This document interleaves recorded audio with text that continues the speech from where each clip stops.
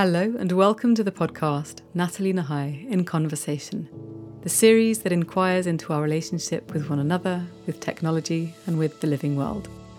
I can't believe we've already reached the end of season 11, but fear not, we'll be back in the winter after a short break to explore how we can reimagine the human story and trajectory in the face of accelerating technological advancement, ecological disruption and systemic change. For more information on today's episode and guest, please visit natalienahai.com/inconversation. And for additional books and resources, check out natalienahai.com/resources. Thanks for listening, and I hope you enjoy this final episode of the season.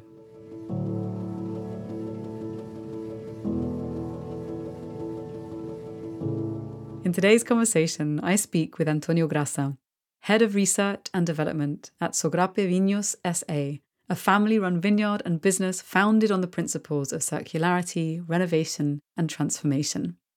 Secretary for the Sustainable Development and Climate Change Expert Group of the International Organization for Vine and Wine in Paris, Antonio has an MSc in Oenology and leads masterclasses and lectures for young professionals at universities all around the world.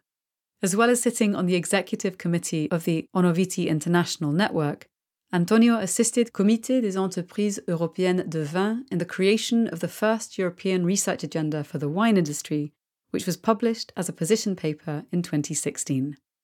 He serves as expert by technical commissions of the Spanish Wine Federation, Association of Wines and Spirits of Portugal, and Association of Port Wine Companies, and also sits as tasting judge for high-profile international wine competitions, such as the International Wine Challenge in London and Mundus Vini in Neustadt. From 2003 to 2014, Antonio served in the board of the Association for the Development of Douro Viticulture, and in 2009, he co-founded the Portuguese Association for Grapevine Diversity and was on its board of directors until 2021. Having published many scientific works over the course of his career, Antonio is currently focusing on agroecology, biodiversity, digital transition, climate change adaptation, resilience and system dynamics of the food and wine value chain. Beyond his professional interests, he's also a humanist and a firm believer in the founding principles of the European Union, and he uses his free time to raise awareness to the fundamental role played by wine in civilizations and to the ethnic and cultural heritage of Portuguese explorations still surviving around the world. I first met Antonio at a very special gathering hiking a short stretch of the Camino de Santiago in northern Spain, and I was so struck by his presence, his thoughtfulness and passion for the living world that I had to invite him onto the podcast. Our conversation explores a whole array of intertwining themes and ideas, and I hope that our exploration inspires you to reconnect more deeply into the food, the place, and the biodiversity of where you live.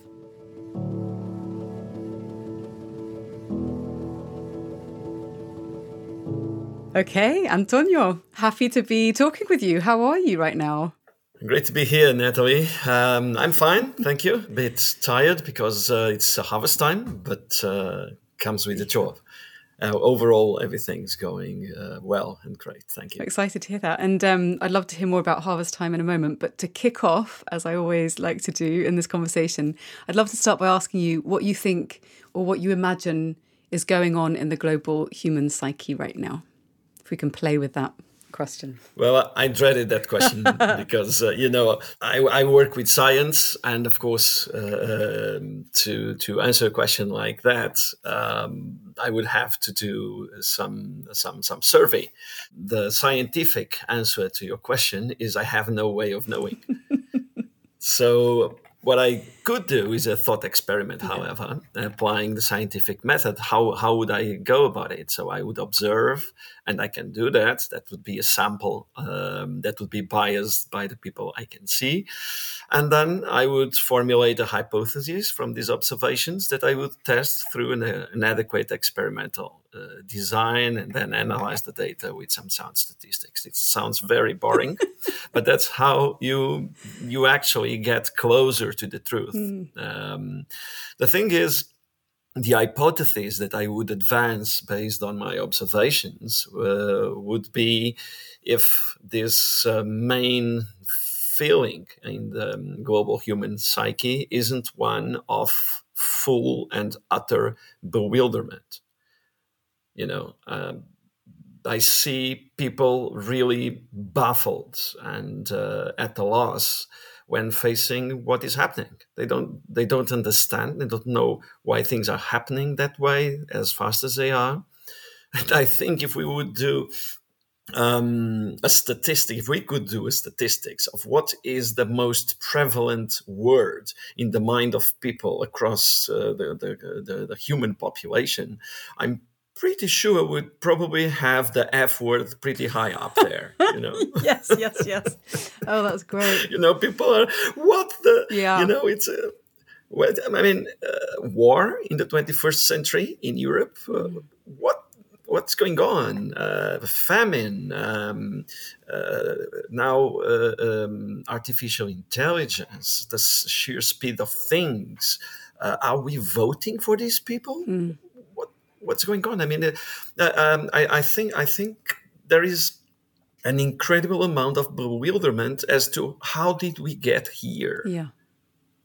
Why are we in this situation? This is exactly everything we weren't supposed to do. And we knew about it. Take climate change. We know about climate change for a good 50 years.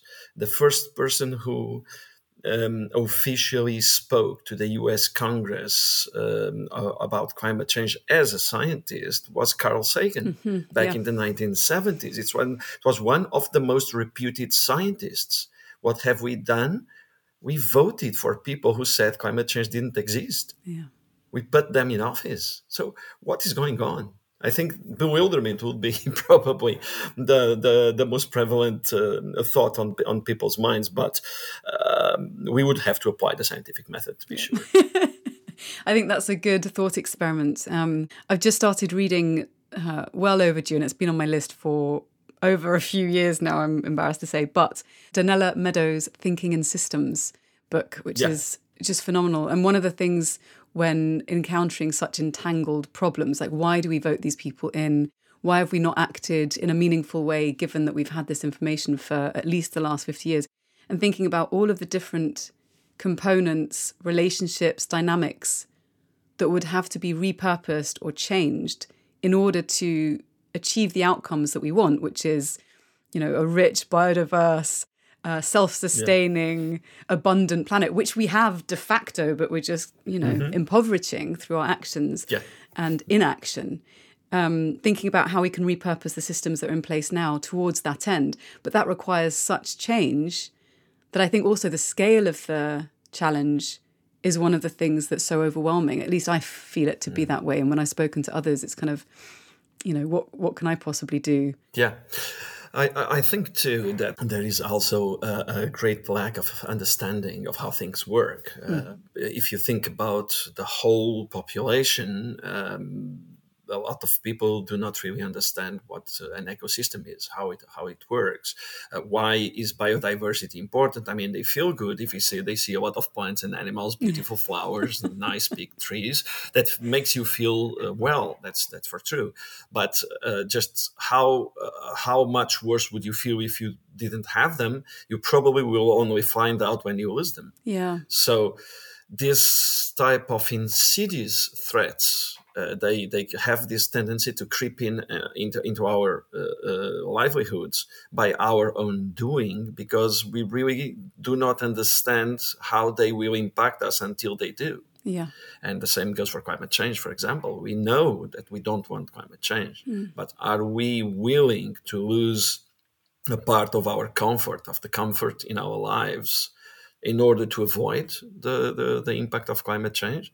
I mean, maybe now people are starting to think, because we are seeing the impact of climate change still at a very mild level of what it will most likely become, but already enough for people to start thinking, well, maybe I should turn my heating down during winter a couple of degrees. You know, the problem is it is too late for that. it is too late for that. We are past an irreversible point where in our generation, and probably the next two generations, no one will experience the same type of stable climate I have experienced when I was a teenager. Yeah, I mean, that's quite heartbreaking. I remember growing up, and I know this is connected to age and youthfulness. You know, when you're in your teens, in your 20s, you've got the rest of your life, if you're lucky, rolling out in front of you, depending on your context and privilege and all sorts of factors. But there is this sort of youthful optimism and excitement about the future. Absolutely. And now when I think about the future, and when I ask people about how they feel about it, there's a mix of feelings, including dread. And I think that's that awful sensation that we thought we had, dispatched to the past in certain countries. And so let's talk a bit about your work and what led you down the path where you're at the intersection of regeneration, biodiversity, health, viticulture. You're talking about harvest. Let's talk about what that is. Tell us a bit about what you do and how you got there. Yeah, so I work as head of research and development for a wine company based in Portugal, but also operating in other countries, in Spain, in South America, in New Zealand. So a bit of a global footprint. It is a family-owned company, which is an interesting framework where to be. Because as a family-owned company, there is a focus on the long term. Probably that's why they created a research department, or asked me to create the research department and do research, because long term is always present in the management priorities here. How did I come to do what I do? Well, I've had since a very early age a great attraction to everything natural. Nature was very attractive because it was huge, it was diverse, it was beautiful, and wine was there too. My family had people who worked in the wine business, so when we got together, well, this is a southern country, so we got together, and we still get together at Sundays around the family table, and there would always be stories about wine. Like, for example, in this moment of the year, there would always be stories about harvest, if it was raining or if it was dry, a heat wave, the grapes were sweet or not sweet, or unripened, or there was rot. I mean, plenty of stories. And I grew up in that environment. But in the beginning, I wasn't thinking I would become someone working in the business. I liked it. I liked storytelling. I liked everything. But I was going elsewhere. My early goal was to become a research biologist. That didn't play out at first. And by a number of events, I found myself in the university looking at a recently created degree in enology, which is wine science, and peering through the syllabus, I realized, whoa, there's a lot of research here in biology, so why not? And I just jumped in. So, amazing. Cutting a long story short, I found myself at 21 working, actually in this company. This was the first and only company I have ever worked with. And for about 15 years, I was making wine. That was my job. I made port, and I made reds and whites from the Douro Valley in Portugal. And because I have always been a person very much looking into doing experiments, studying, researching, reading research, and so on. At the point when the company decided they needed a research department, they asked me to set it up, and here I am. I must say one other thing, and that is very personal to me, is that in those days when I was trying to think, what do I want to specialize myself in? I couldn't make up my mind. I couldn't let go. I mean, I like too many things, and wine is a perfect and universal integrator. It's like a big confluence of different sciences, different topics. Everything finds an application in wine. So it became a proxy for me to specialize in everything. And I love that you've actually got a route in. I was talking with a friend of mine, Philippe Matus, wonderful guy, and he does lots of stuff around branding.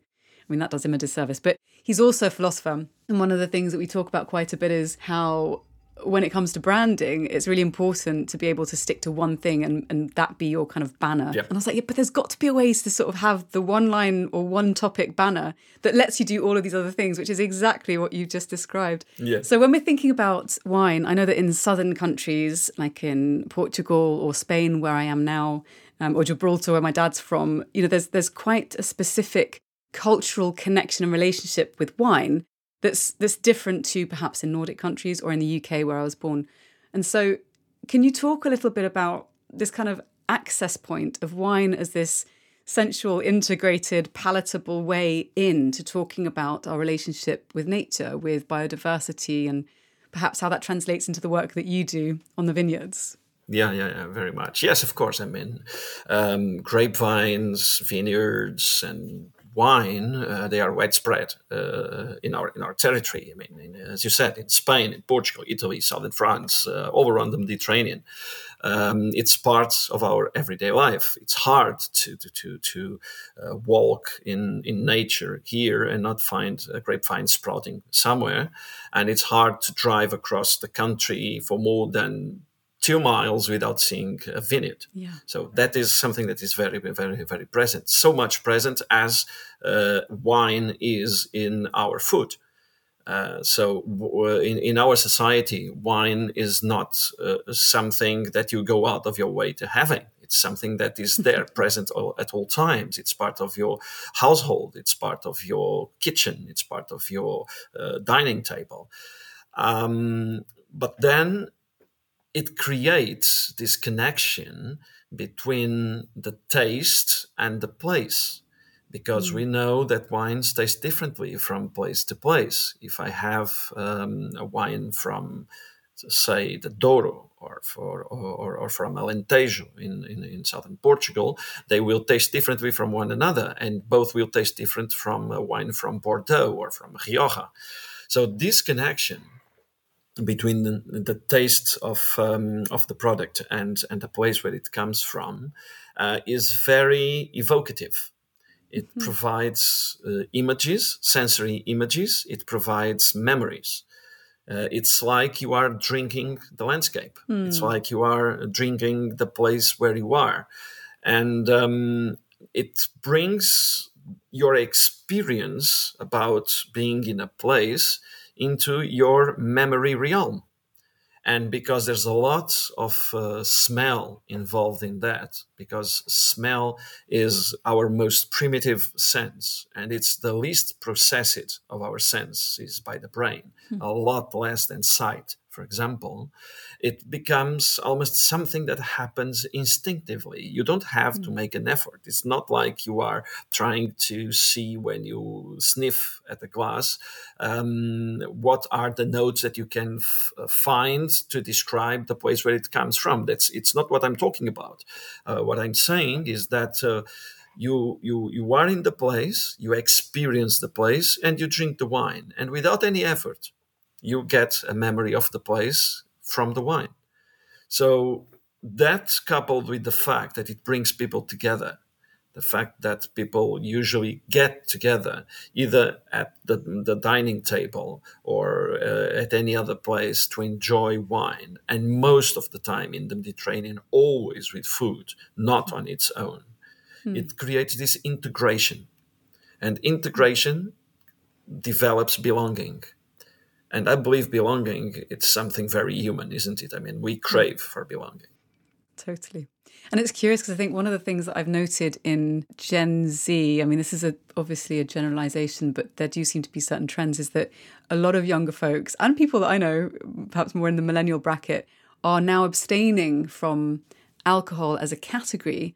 And I think precisely because it has become so disconnected from the wider, I guess, gastronomic experience, the sense that these things, it's like anything. I think we tend to run into problems when we disconnect integrated systems and the parts become alienated from one another. Absolutely. I'm not saying that everyone should drink wine, but there's just something about it that is missing, that if you've been paying attention to like the news in the States and like Huberman Labs and all these people going, cut this out, do that. And I'm thinking, but where's It's a personal take. Where's the soul in just cutting everything out? What about a life well lived? And you mentioned belonging, and there's a sense of connection with the landscape. I don't know. It seems like an extreme and sort of verging on the puritanical from my perspective, when actually I think we've misunderstood the connections that exist somehow. I don't know. There's something in that really piques my curiosity. But the problem is when you equate use with abuse. Of course, abuse is always bad, and abuse of any type of alcoholic drink Or of food. is. I was getting there. I mean, I have a penchant for chocolate. It's a disaster. Abuse from any type of alcoholic drink, of course, is something we abhor. As a sector, as a company, and me as a professional as well. Mm. That's not what alcoholic drinks were made for, and that's especially not what wine is made for. Never to abuse, and abuse should be fought against all the time. However, if you fight use as a way of fighting abuse, you are probably promoting abuse. Yeah, it's kind of like cutting off the shadow side. Yeah, and you make it something, something underground, something that is uncontrolled, invisible, and that's where abuse develops. Yeah. That has been proved beyond any further needs in the 1930s in the United States with prohibition. Yeah. So the use of anything is conditioned to the effect that it has. If you are not being educated in the proper use of something, as you were saying, it's not just alcoholic drinks; it's anything. I mean, you can abuse of water, and the consequences are terrible. You drown. Okay, so you can abuse anything to the point that you get killed by it. If you educate people on the right use of things, you will probably get them away from abuse. But if you prevent them from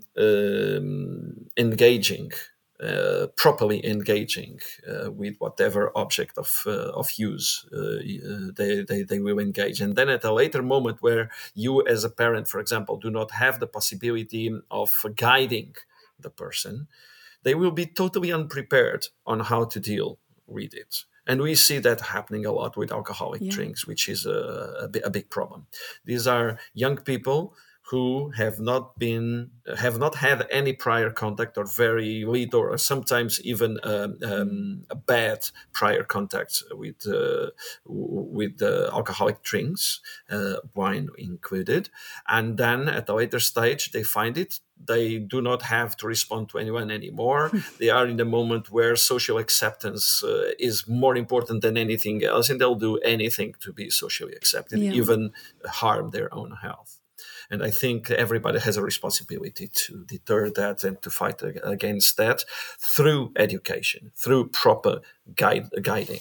It's interesting because as you're saying that, I'm also thinking about weaving it back into our relationship with nature and how we abuse all that's around us through disconnection. Again, it's this sense of, I think it's symptomatic of something much, much deeper and bigger. And that sense of not actually seeing the impact that we have when we misuse something. So whether that's, battery farming or anything like that, I mean, it's all interconnected. Absolutely. And we must think that the progressive urbanization of our Western populations has set masses of people away from nature. You see them having a romanticized view of nature that doesn't have anything to do with reality.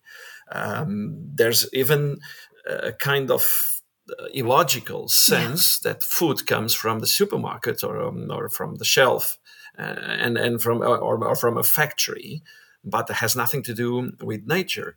And so when they go to nature, when they go outside of the city, when they go to the rural space, to the countryside, they do not understand why are there tractors working there? Why are they not leaving nature alone? Why are they cultivating that space and not letting nature colonize it? I mean, this is very romantic and beautiful, Yeah. but we would starve. That is the why. So, is there a possibility of combining both things? I firmly believe there is. We have 12,000 years in our past showing there was, because we must not forget that what we are seeing in terms of farming intensification is pretty much starting after the Second World War. So it's like 80 years old. Okay. Prior to that, the way farming was done was a lot more in balance with the surrounding ecosystem. The problem was it was not enough to feed people, and we had famines in many places across the world that we don't have today. So, how do we square this? How do we bring the need to provide food with the need to preserve environment? Well, the answer seems to lie in conservation farming, or as it is being said in the more high-level discussion forums, land sharing approaches, meaning you conserve nature where you farm. You do not send nature away from your farm.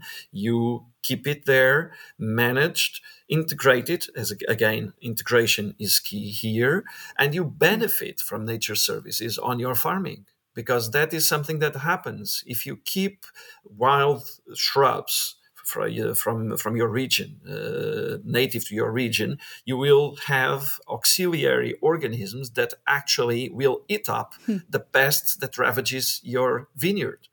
Okay, so if you put enough of these shrubs around your vineyard, you decrease a lot the need to use chemicals to control those pests. The same goes with water conservation. The same goes with pollination for those crops that require pollination, and so on and so on. Nutrient recycling, carbon conservation, water purification, everything like that can be provided by nature as long as you let nature stay in the place you farm. So, what are some of the ways in which you're doing that with the vineyards that you guys have? What are some of the cutting edge approaches? Yeah, well, they are cutting edge, but they are not very sophisticated. The first thing is to learn what is there. And that can be a daunting work, because there can be so many things in there. Fortunately, this is where technology comes to our help and allows us to have a better idea of what exists in nature, what exists in the farm, how much the farm is moving away from nature, or is on the opposite, coming closer to nature. We can do that by inventorying the species we find there.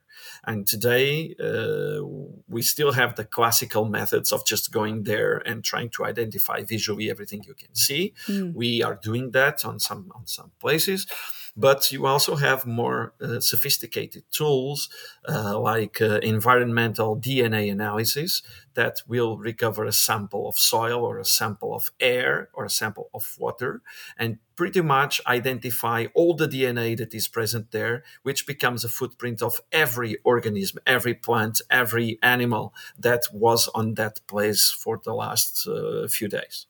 That's extraordinary that that's possible. It's amazing. And is that a recent thing? Is that something which... It's also daunting. Yes, yeah. Because suddenly you find yourself with thousands of species in your list, and you don't know how you're going to manage that. Okay, so one other thing that we are doing, and a lot of people are doing across the world, is identifying what are the roles of each of these species in the ecosystem. What do they do?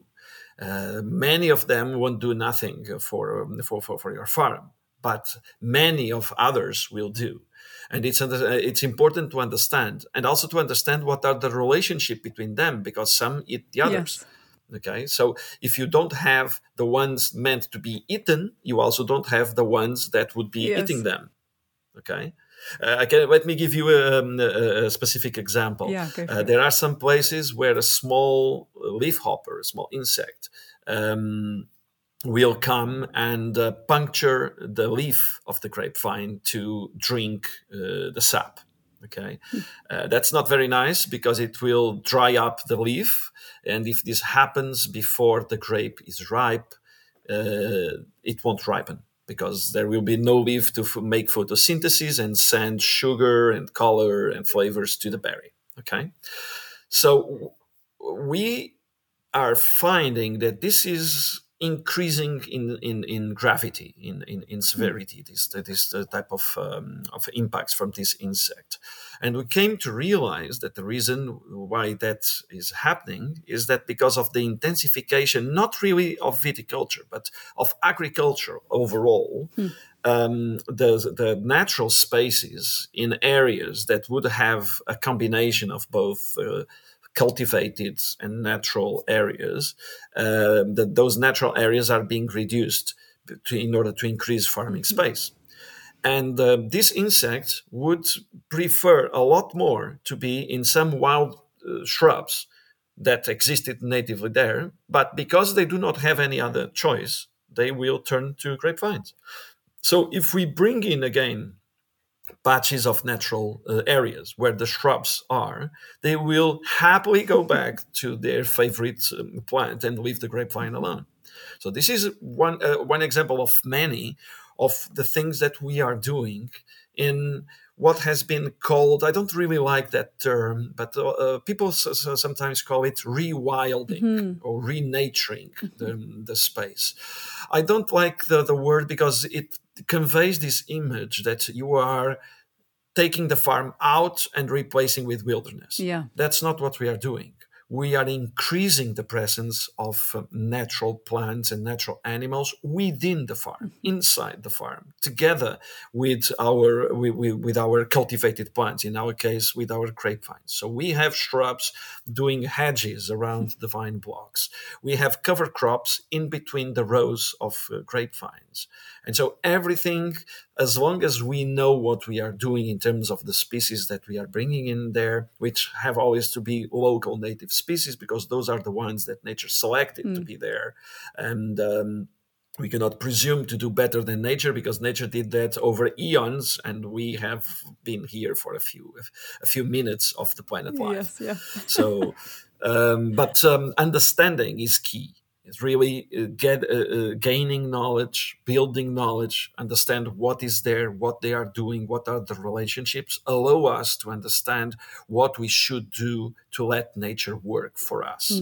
And that is the big challenge we are taking now. So I'm thinking also about some friends of mine who run a regenerative farm down in Murcia in La Junquera in southern Spain. Yeah. And one of the challenges that they've come up against, similarly to you, is how do you educate other folks who also have vineyards, or in their case, the surrounding farms, that these sometimes perhaps more traditional approaches that would have integrated management of native species within the system of the farm, that's something that isn't backward looking, in some ways obviously it is, but it's progressive. Like, how do you change people's mindsets? Yes. Because that takes, I would imagine, quite some doing. It does, and there is a factor of inertia in there.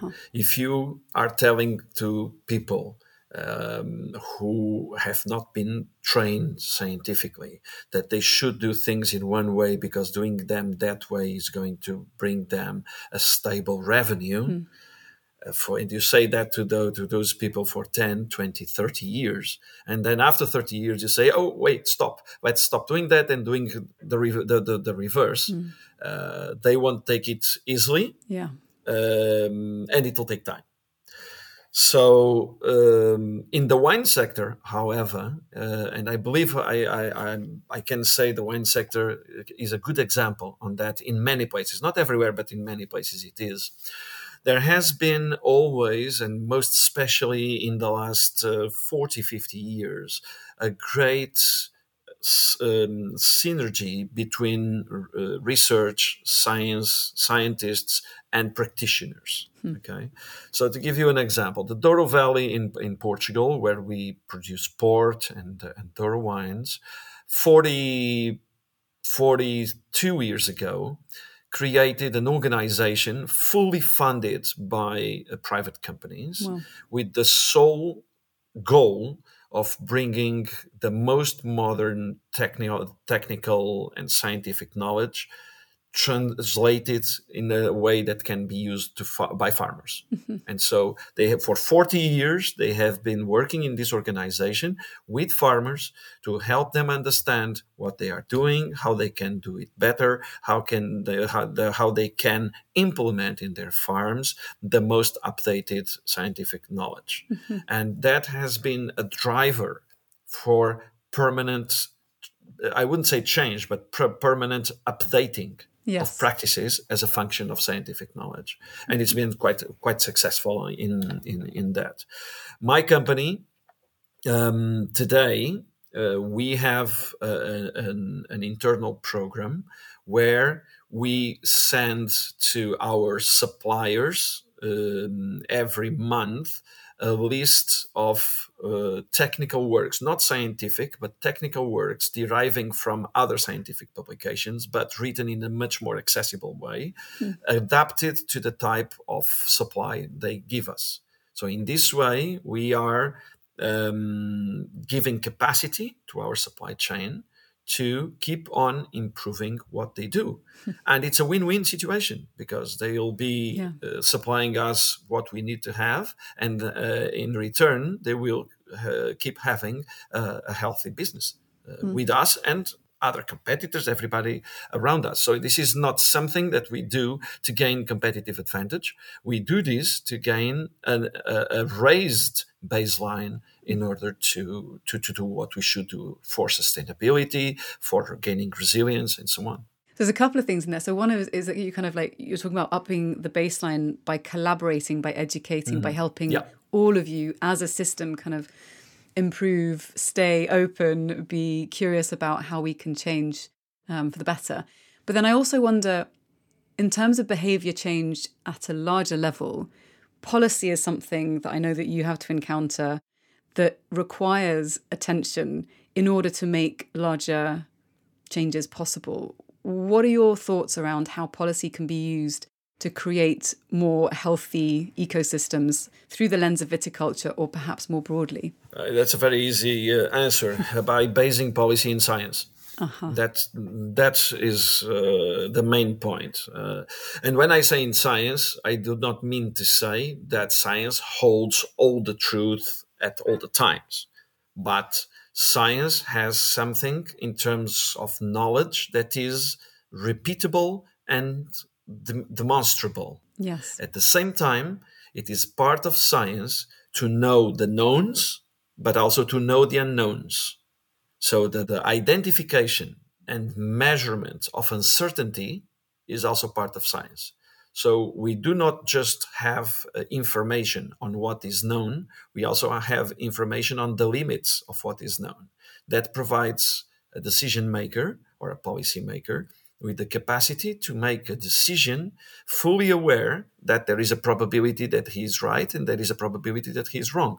Yeah. And so he can choose which of the options will give him the highest probability of getting it right. But unfortunately, what we see most of the time is that the majority of policy making is done without any consideration for science. That is a problem. That is something I work hard every day in order to change. It's an uphill battle, but we are making some progress, and I think that's really good. Actually, for example, what was agreed by the end of last year in Montreal with the new global biodiversity framework of the United Nations Convention for Biodiversity is a good example of that, because those were decisions made based on existing, sound, high-quality science across the world. And I think that was a watershed moment. And how much do you think there is, maybe let me reframe this, because obviously there's the kind of going where the science is pointing, but then also there are so many vested interests in not taking approaches that are going to reduce our dependence on industries that are going to, increase yield in the short term, but destroy rivers and all the rest of it. So how do we go about also changing incentives because we're talking about systemic change, and obviously these things take Yeah. time. Have you seen Yeah. examples where people have been able to influence leaders to shift their incentives and to align with the science to be able to make the changes required for a healthier planet? Absolutely. Let me go back again to this meeting in December in Montreal. That was a very, very good example of that, because there was a big push by a large number of companies across the world towards the negotiators there, in order to have higher ambition in terms of the policies that they were agreeing with, namely ambition in making it mandatory for companies to disclose their impacts and their dependencies on nature. Because only by this transparency can we, as a whole, ensure that we won't have a loss of what is the base of our business. We have a business based on nature. If we don't have nature, we don't have business. There's an organization I work with who has a very good catchphrase, which is, there is no business in a dead planet. Yeah, yeah. Any kind of business. And this was the message that these 700 companies took to Montreal in the last December and told negotiators, and actually negotiators changed their stance and incorporated in the final text of the agreement things like the disclosure of dependencies and impacts on nature, but also things like the repurposing of environmentally harmful subsidies, which, as we know, is one of the major factors destroying nature today. Yeah. So, yeah, there is a role for the private sector to work towards improving the situation and assisting policymakers in passing the right policies to do just that. So something else that I'm excited to ask you about, which is not kind of on the same scale, but you've talked about it when we met on the Camino, is the biodiversity trail that you have around the vineyard in Porto. Can you tell us a bit about that? Because that sounds just very inspiring and exciting. Can you share what that is? Yeah. It's again the result of years of research and studies. So we have done that. This trail is set in a vineyard in the center of the Douro Valley, a place where for the last 20 years we have done a number of very interesting studies on biodiversity. I don't know if you recall, like 12 years ago, there was a campaign in Britain about protecting pollinators. It was called Operation Pollinator. It started with bringing bumblebees to British farms, and then it extended on to a wider understanding of important pollinators and fostering their presence in British farms. We have done a replication of that back in 2009, 2010 in this property.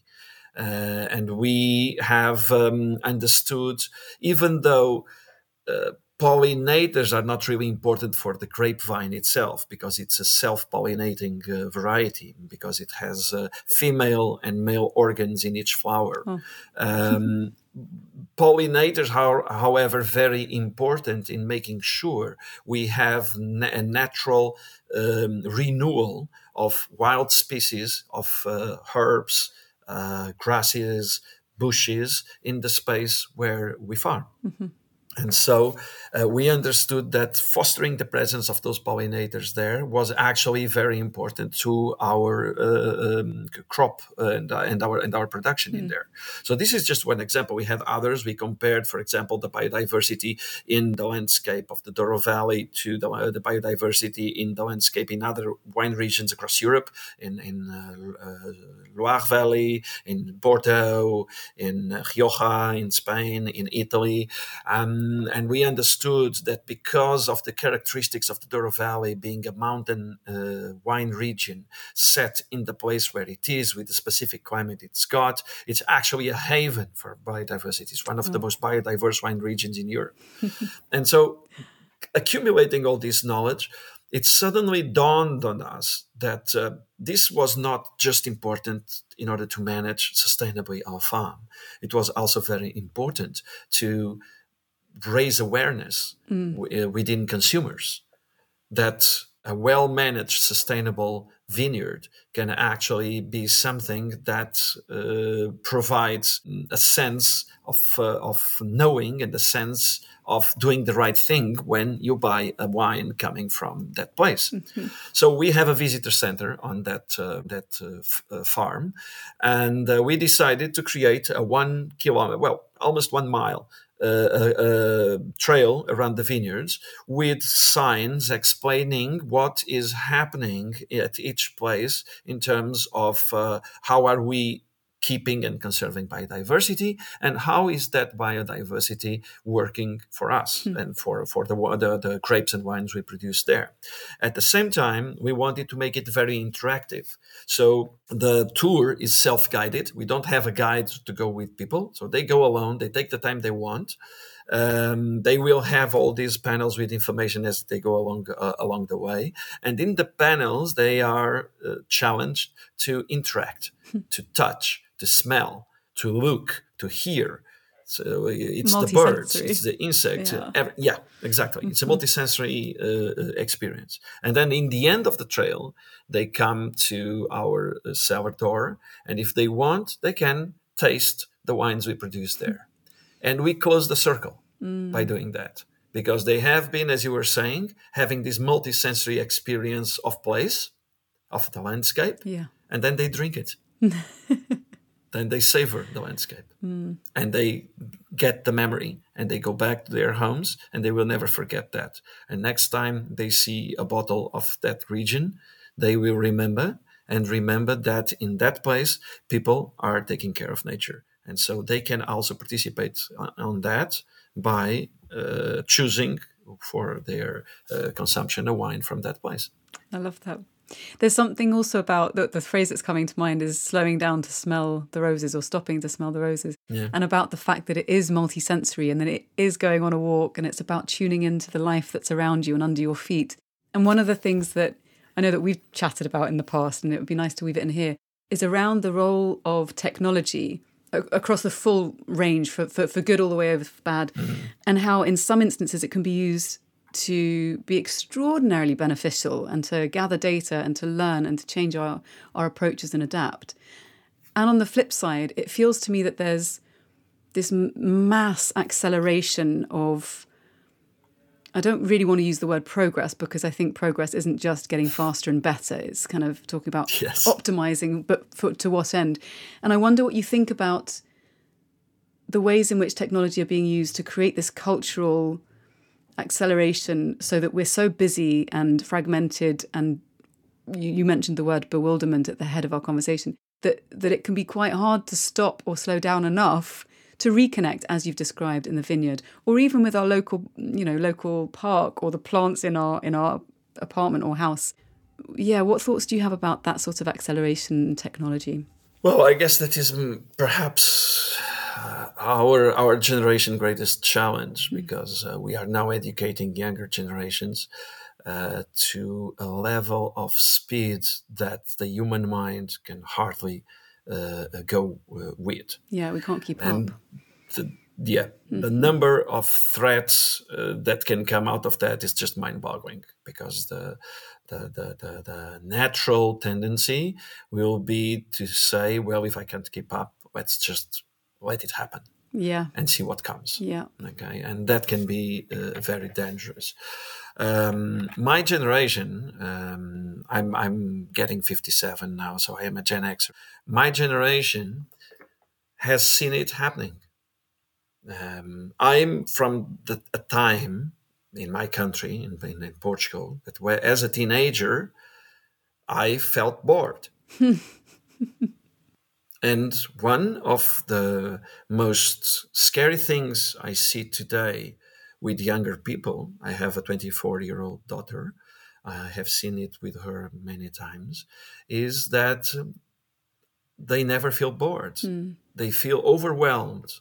They feel anxious, but they don't feel bored. They have no time to feel bored. The number of solicitations, the number of opportunities is just impossible to manage, especially if you are a curious people and you want to try as much as you can. And that is most surely one of the greatest drivers of anxiety in this younger generation. So when I was on my 16, 17 years old, we had 2 channels in our TV, and they would be on between 5 p.m. and midnight. Wow. So we had plenty of time to do other stuff and plenty of time to get bored. I don't have time to be bored anymore. I hardly have time today to cope, not just with what I have to do professionally, but also with everything I have to do in my spare time. Yeah. Because I want to do so many things. Yeah. And I have the possibility, the affordability, and the interest to do them. And being a person who is very curious, I abhor the idea of letting go of something that I will never experience. But I'm coming to terms that there will be more and more things I will never have the time or the possibility or the priority to experience, because it's just too much. Okay, so this is me who came from one situation to another. People who are born into this situation, you could expect them to be more adapted, like when we say that digital born people are more open and more intuitive towards technology than people who were born before the digital age. However, I'm not seeing that, and everything I am reading doesn't point towards the situation where this younger generation is better prepared, better equipped to deal with this immensity of solicitations and with the speed to which they have to choose what to do at each moment. Yeah. So how do we solve this? I don't know. To be honest, this is one of the things I wish I knew. The thing is, every time we inch closer to a stable situation, we are overcome by developments. And there are a number of things that come that didn't exist before, and we are again even farther behind than we were in the first place. So it's a challenge. It's difficult. It's tricky. I've been thinking about this increasingly, the sense of what it feels like to be in a system that is so restless that you can't keep up with it. It's not operating at human speed. It's operating at technological speed, which is it's accelerating ever more rapidly. Yeah. And what could an antidote to that look like? And I think for me, it's as simple and as difficult as, for instance, time boxing a period of however, it could be weeks, it could be days, it could be a question of hours, where we know that for that period of time, we can dive into an activity that is not mediated by any form of, let's say, electrical technology. I'm thinking here more about computers and phones and stuff. But for instance, going for a walk or being in community, or you mentioned sitting around the table with your family on a Sunday. Sure. And for folks who are not born into religious contexts, where there are more of these rituals and rhythms that exist as part of the kind of the fabric of daily life or monthly life, where there are cycles of ritual and ceremony, it can be quite hard to realize that you have that possibility to say, okay, well, maybe I'm not, Christian and I'm not going to do a Sunday dinner with my family, or I'm not Jewish and I'm not going to have a Shabbat. But there are wisdom traditions that we can turn to and say, well, how did people do this before? And bake that in somehow into our lives in a way that cultivates belonging and that unhooks us from this perpetual wheel of quote unquote progress. Because I think without that, without the possibility to feel into what's beneath the restlessness, the anxiety, how are we possibly going to form meaningful sense of resilience or connection or self in relationship to the wider web, because we're just so atomized? I agree with that. However, it still doesn't stop you from having to accept that you will not have things that you would like very much to have. You have to give something up. There's that kind of compromise. Yeah, you have to give stuff up, and that brings a big risk for younger people of radicalization. Because, as you were saying, it requires human interaction. It will be very difficult for people to do this on their own, alone. Yes. They require a group.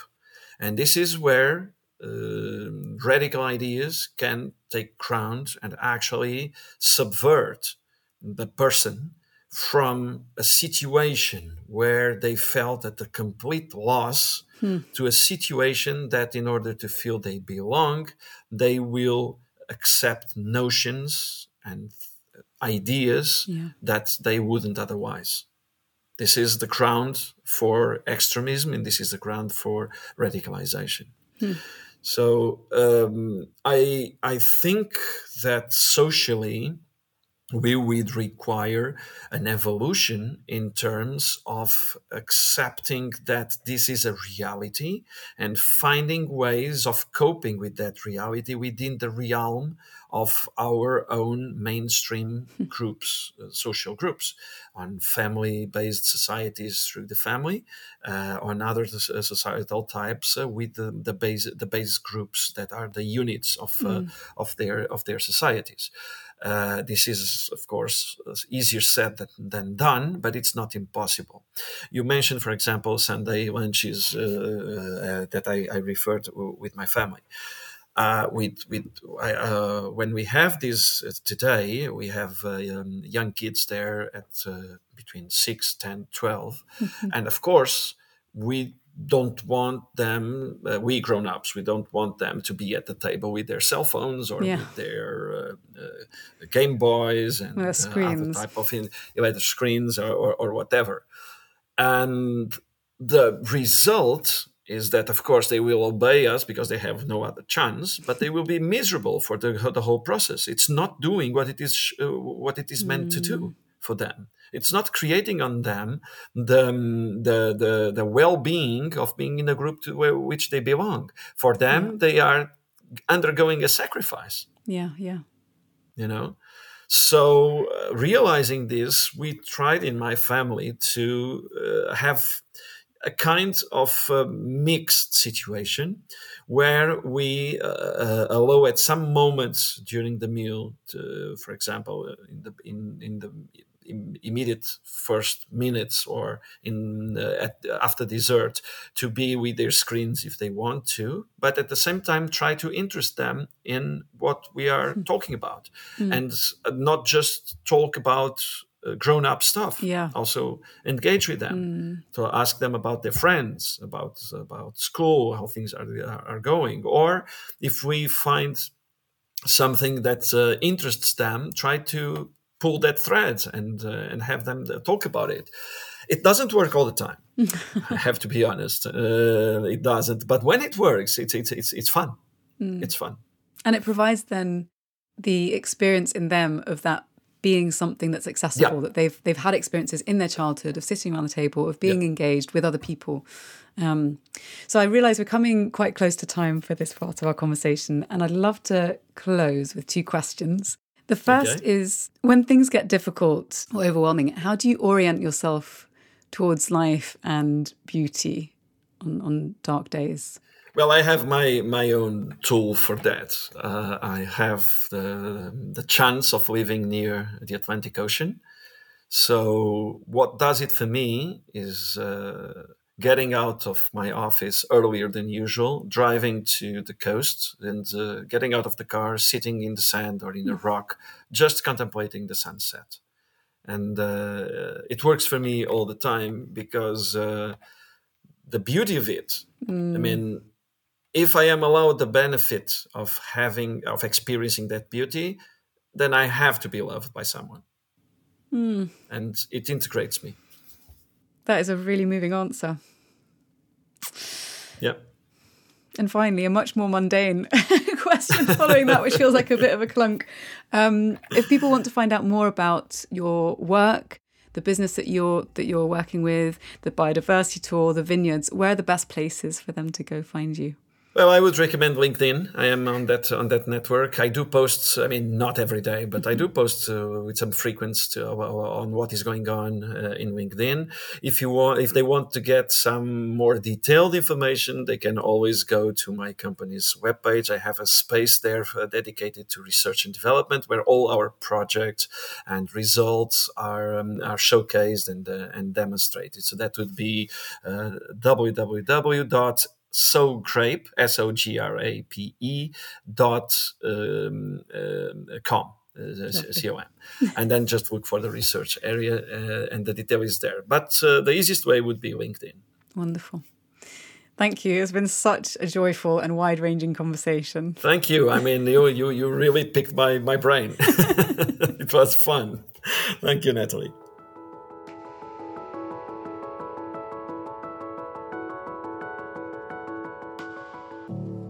Well, folks, that's a wrap.